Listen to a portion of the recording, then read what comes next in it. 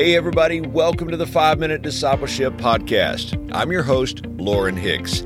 This is episode 488, and we're so glad to have you here today. Now, for those of you who are new listeners to this podcast, maybe you've just recently discovered us, let me give you a big welcome. The goal here is to inspire you to be a fully devoted follower of Jesus. So each day I upload short episodes to encourage you on your faith journey. I want to invite you to subscribe on your favorite podcast app so that you can join us each day. Today on the podcast, we are talking about living with an eternal perspective.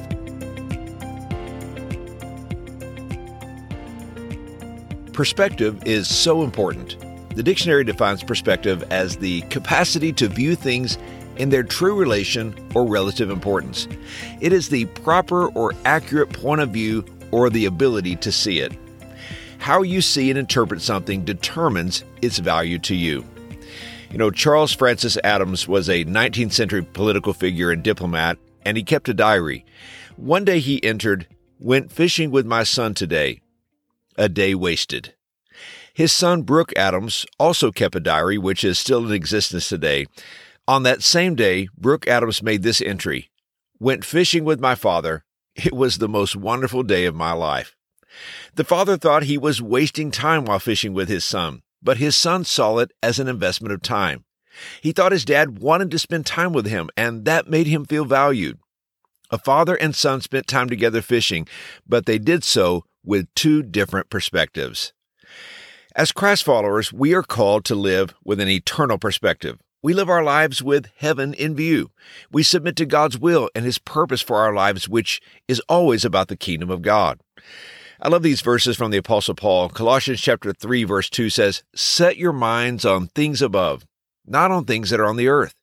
In 2 Corinthians chapter 4, verse 18, "So we fix our eyes not on what is seen, but on what is unseen, since what is seen is temporary, but what is unseen is eternal."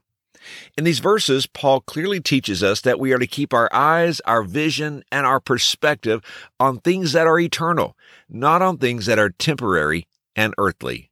The challenge, of course, is that we live in this natural earthly world. It's what we see, what we know, and what we experience. But the Bible teaches us that this life is not the end. This life is about preparation for an eternity with our Heavenly Father. These verses from the Apostle Paul speak of something we must intentionally do. He said we are to set our minds and to fix our eyes. This eternal focus doesn't happen by accident. It only happens with intention. If my life is lived only for myself, it is natural that I would live for happiness, pleasure, and fun. I would only seek to fulfill my passions and interests. But the Bible reminds us that we don't live for ourselves.